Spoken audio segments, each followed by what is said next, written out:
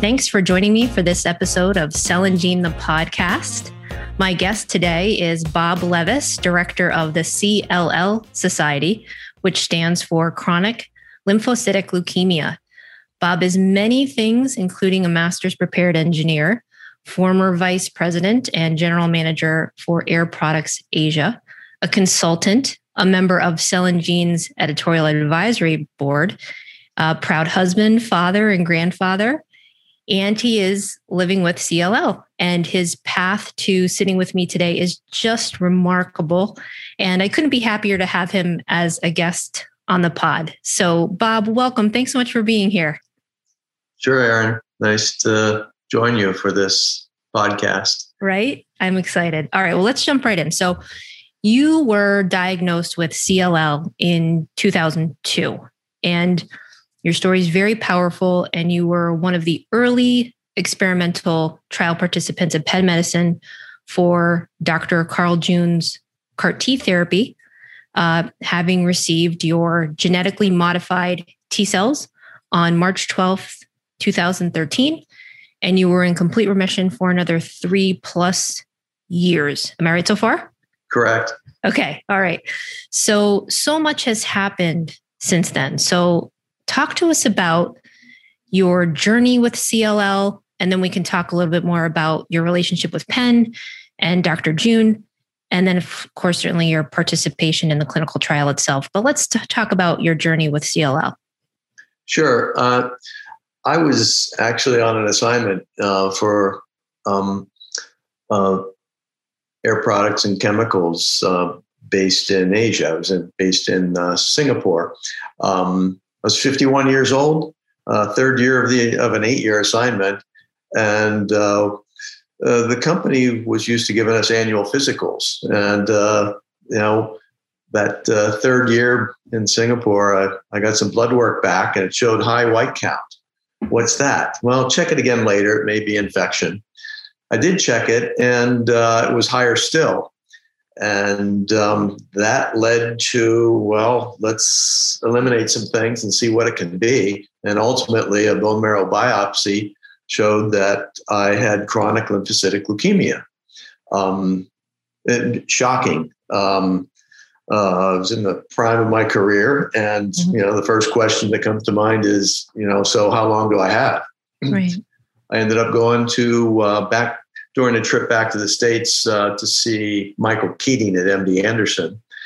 And they did some additional testing, and he told me that, well, you have the slow progressing variety, 13q deletion. Go live your life.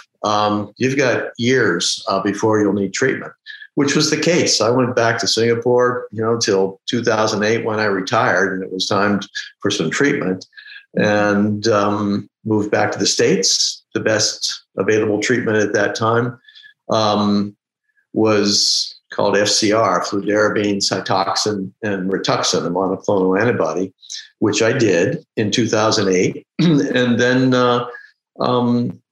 I was in remission for a while. Actually went back to work with another company, went back to Asia for a while. And I was fine for that period of time. Then in 2012, to my surprise, I relapsed, and not just relapsed. I relapsed to a more aggressive variety called 17p deletion, and I was in a bad way. My lymph nodes started to swell up again, and I was weak, low hemoglobin, low platelets, excuse me.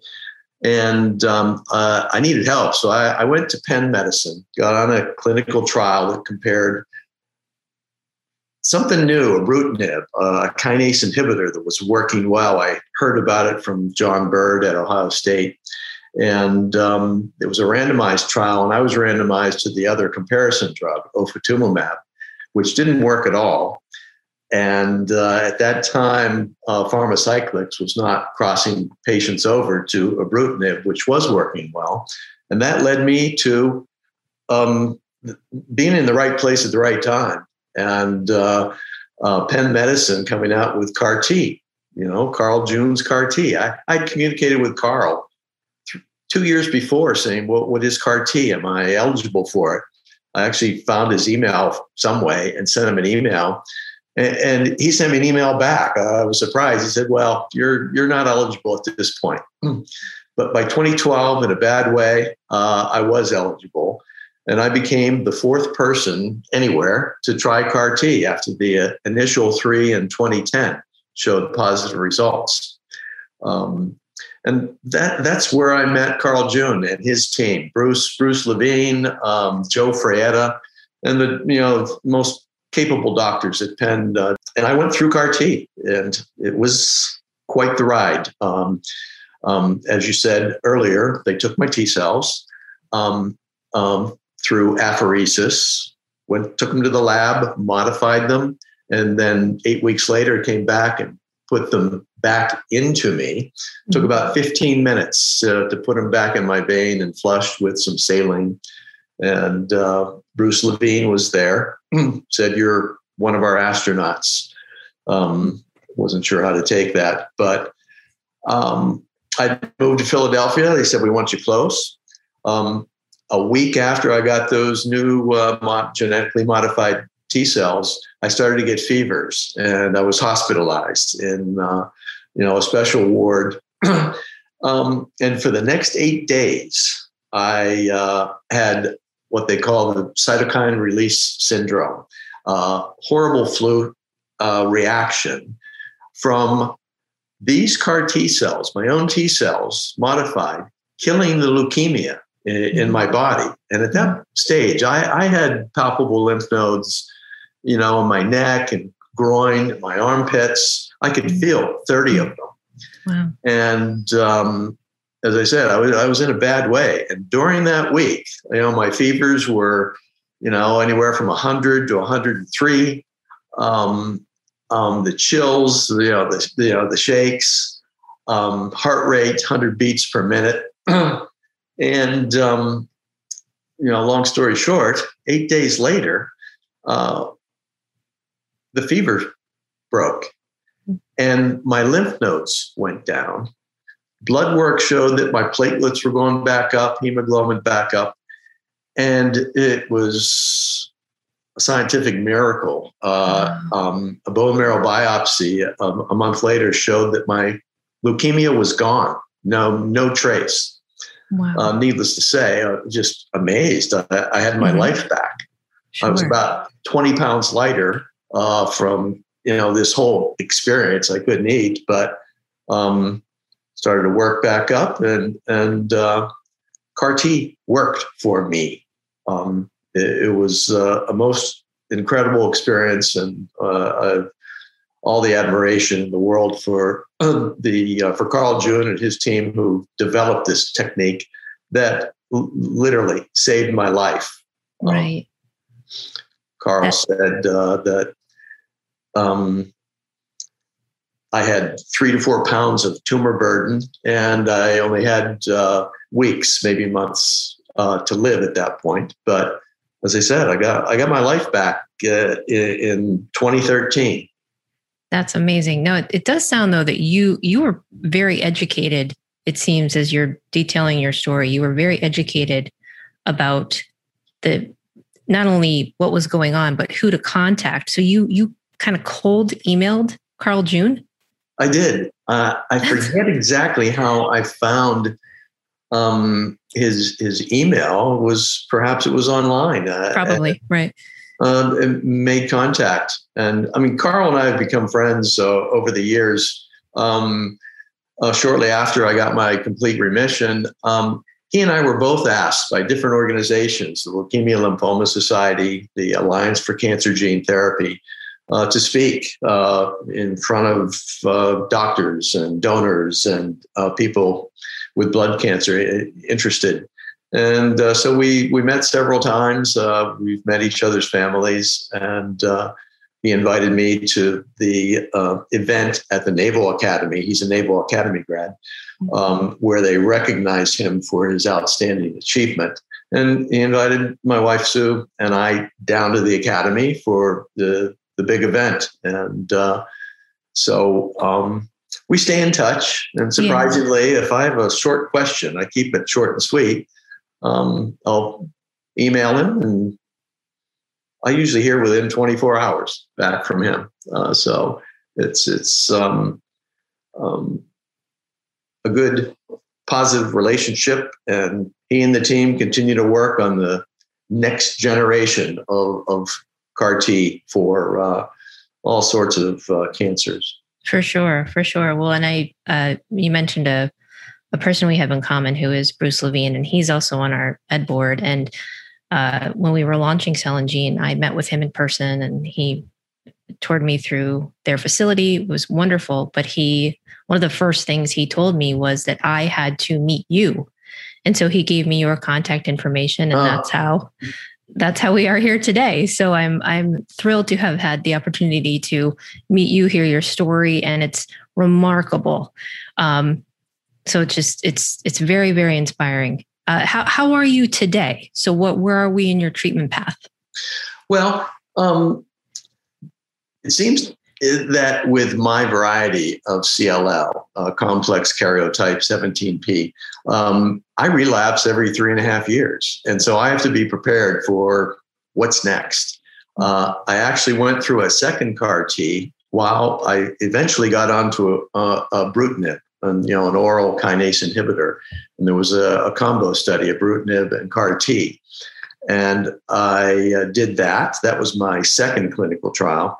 Or third, actually. And I got a partial remission from that, which lasted about 3.5 years. And once the ibrutinib started to fail, that pathway started to mutate, I switched to what I had researched and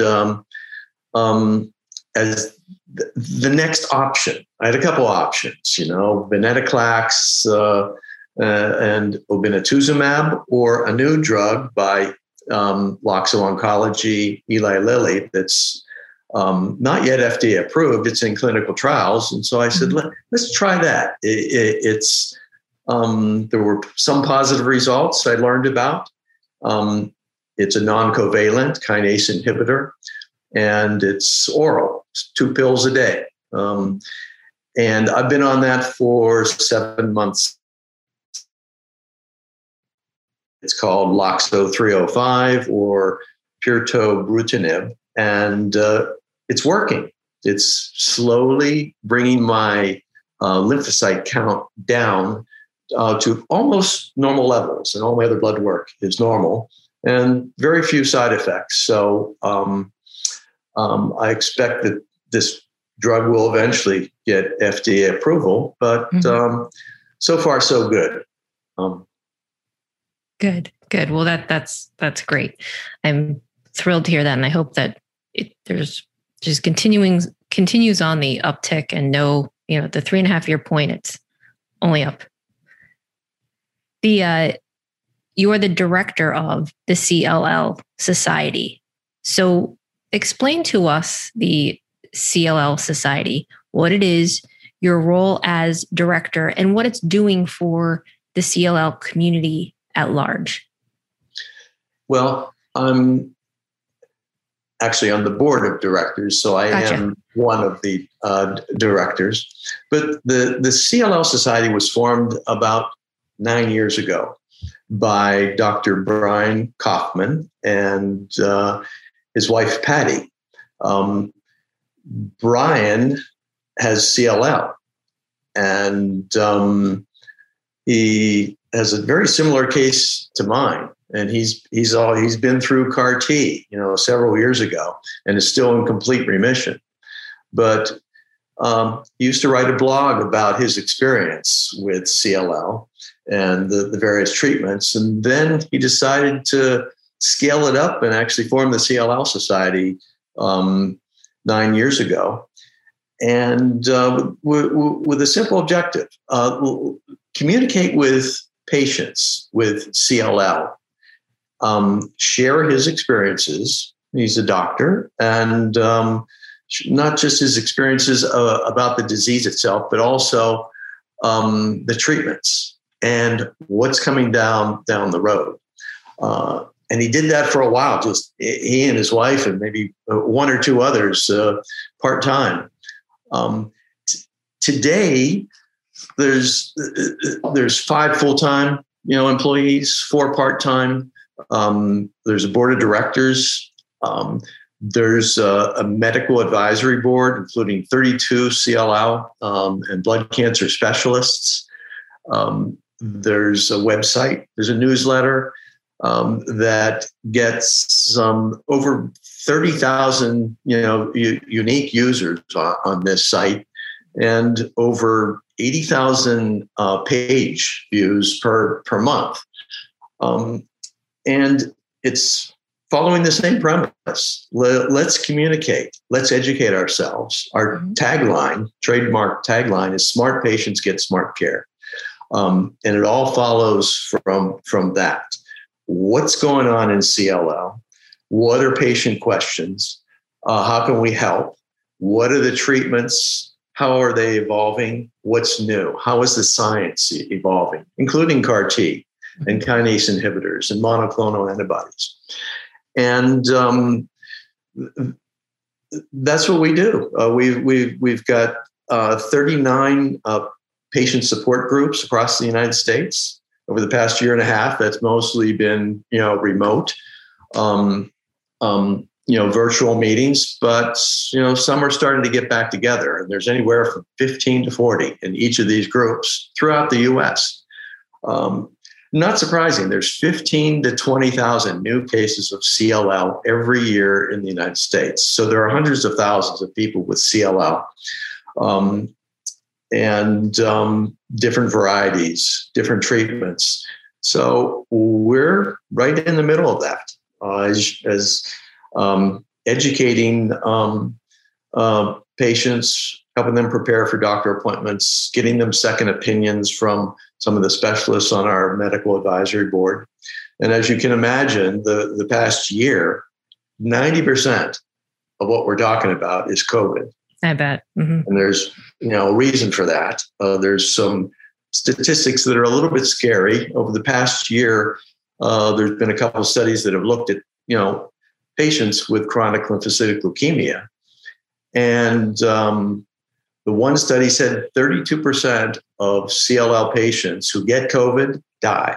Mm-hmm. So there's a reason for that. Our immune systems are compromised. Right. Our B cells, where the lymphocytes, cancerous lymphocytes reside, are also the component of your blood that builds antibodies.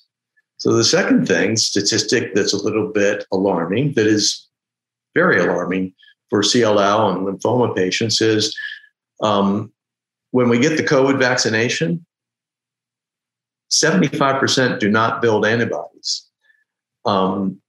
And so we're left exposed. Right. And you can do tests to check for the antibodies, and that's because the B cells are depleted. They've been targeted by different drugs and the compromised immune systems. So if you see people like me out and about, still masked up, mm-hmm. Even though I've had the 2 Moderna COVID vaccinations, and my test showed I did have a low level of antibodies, so I'm somewhat protected. But if you see people out there masked up, it could be, those of us with a leukemia or a lymphoma. That's exactly right. Don't have antibodies, and right. So we remain distanced and masked up in crowds. That's right. It's so important. And I'm thrilled that the CLL Society exists and all the work that it's doing to educate its members and the community at large. Because I'll say it again, from everything you've said so far, what I know of you from having worked with you the past few years, you are extremely educated on your own particular disease, where to go, how to find information. And while I would hope that many patients are like that, they just aren't. And so the fact that the CLL Society exists and it's a place where people can go to learn and share information is so incredibly important. So that's wonderful. Thank you. Yeah, for sure.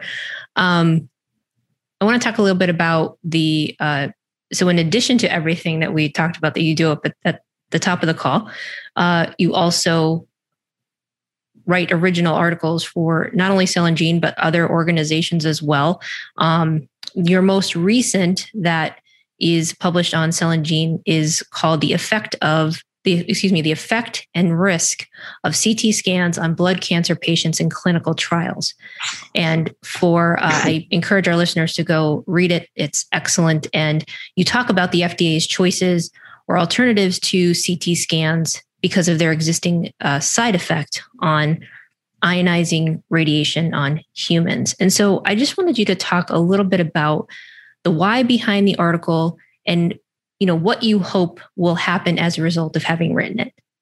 I think I recall in grad school, many of us were doing research at Illinois, working for the Atomic Energy Commission in the 70s, looking at materials for nuclear reactors.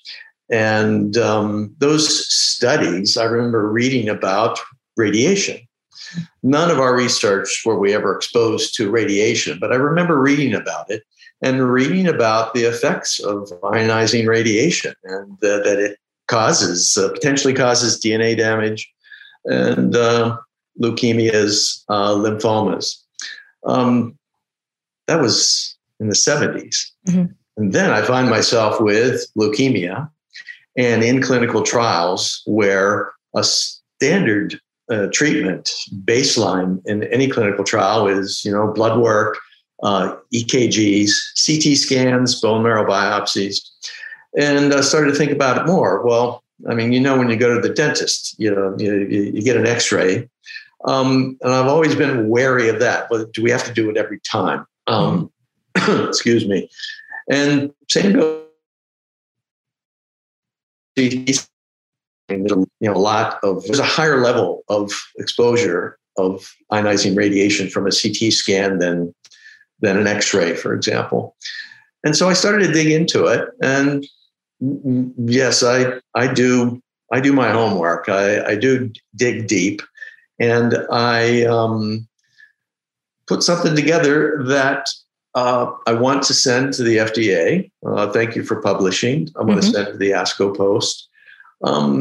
Once I fine tune it with evidence that shows that exposure to ionizing radiation actually causes DNA damage. And in the paper, I talk about damage to a specific gene, TP53, which is a gene that helps repair damaged DNA. And even the TP53 can be damaged. And even though this is a relatively low level, it's cumulative, the exposures. And in some of these clinical trials, patients are, according to the trial document, required to get CT scans every 8 weeks. That's excessive. And I think there are other options. Look at MRD testing, look at use of MRIs, imaging. And I would propose that until we've done a more detailed study, connecting the dots and seeing the real effect, that biopharma, FDA, doctors should use these other methods to look for what they're looking for, the size of the spleen, size of lymph nodes. And until we can do some further study on the real effect of ionizing radiation. So it's a patient opinion piece with some details to it. There's some papers that I reference in there. What happened to the Chernobyl cleanup workers? Leukemias. Sure. For the professionals who are listening to this podcast, so Cell and Gene, people who in Cell and Gene who have dedicated their careers to the sector, what would you say are the top takeaways you'd like them to understand from your perspective, the patient's perspective? Well, first of all, thank you.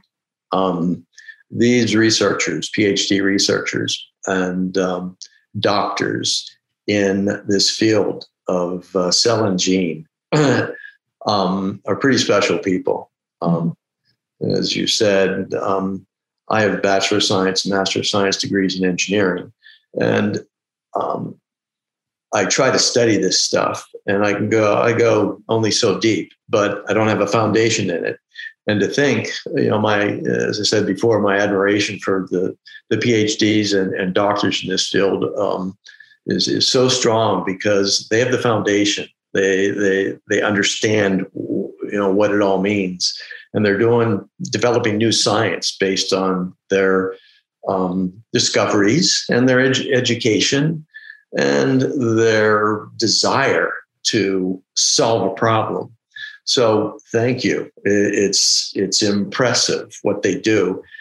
And they probably can't even keep up with the developments because they're occurring so rapidly, as you know, and that you report on every day. I wonder how they do keep up with it all.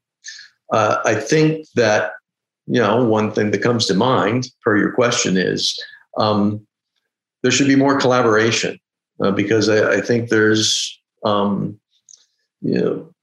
sometimes two separate organizations, university research centers, biopharma are working on the same thing. I think more collaboration. I know there's a competitive issue there, but I think that more collaboration that goes beyond what is reported at ASCO or the various paper presentations. Another thing is the cost of some of these drugs. I think that the cost of a given drug, and many of them are biologics now, oral drugs, like Loxo, 305, 2 pills a day. They are not necessarily priced based on the amount of money that was put into the research to develop them and make them and supply them. There's often a case where one company will develop something and then they'll recognize the market value and they'll sell it to another company for not just a couple $100 million for the cost, what it cost them to develop it, but for several $billion because they know the market. And then that sets the price of the drug by the new company who's going to go manufacture it, often in China, for cents on the dollar, and then to charge $10 a pill. So I suppose there's an issue there for the medical community, biopharma, insurance companies, Center for Medicaid Services to consider. Give us a break. So far I've been able to afford these drugs. There are many who cannot. And that's right. So I think the cost of some of these drugs is an issue. So we need to work on that. Oh, we sure do. That's a whole other podcast. Yes, it truly is. Before we wrap up, we talked a lot of, in the weeds of what your journey has been. But to sort of end on a lighter note, I always ask my guests at the end the very same question. And so here it is.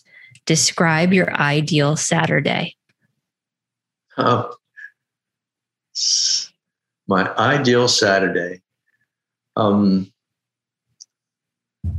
Probably one of two things, or both. I think it would be in the fall. The fall is my favorite time of the year. I live in Pennsylvania. Love the leaves, love to be outside. And so the first would be, just time with my my family. I have 4 grandchildren, one more on the way.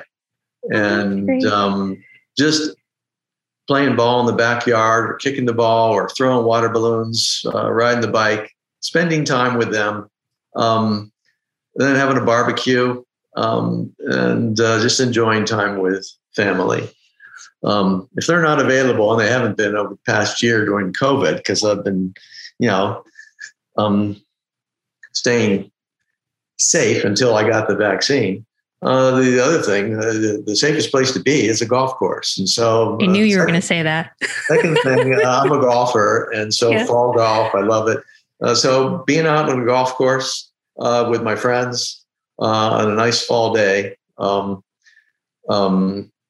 then ending with a few beers and a barbecue. So, those would be my Saturdays. And incidentally, those 4 grandchildren that I have, they were all born after 2013, after my CAR-T worked. So I never would have met them had, Carl June and the team not saved my life. So that's pretty special. And so, it sure is. That's just wonderful. What a wonderful thought. And I knew you were going to say 2 things: time with your grandchildren and golfing. Oh, good.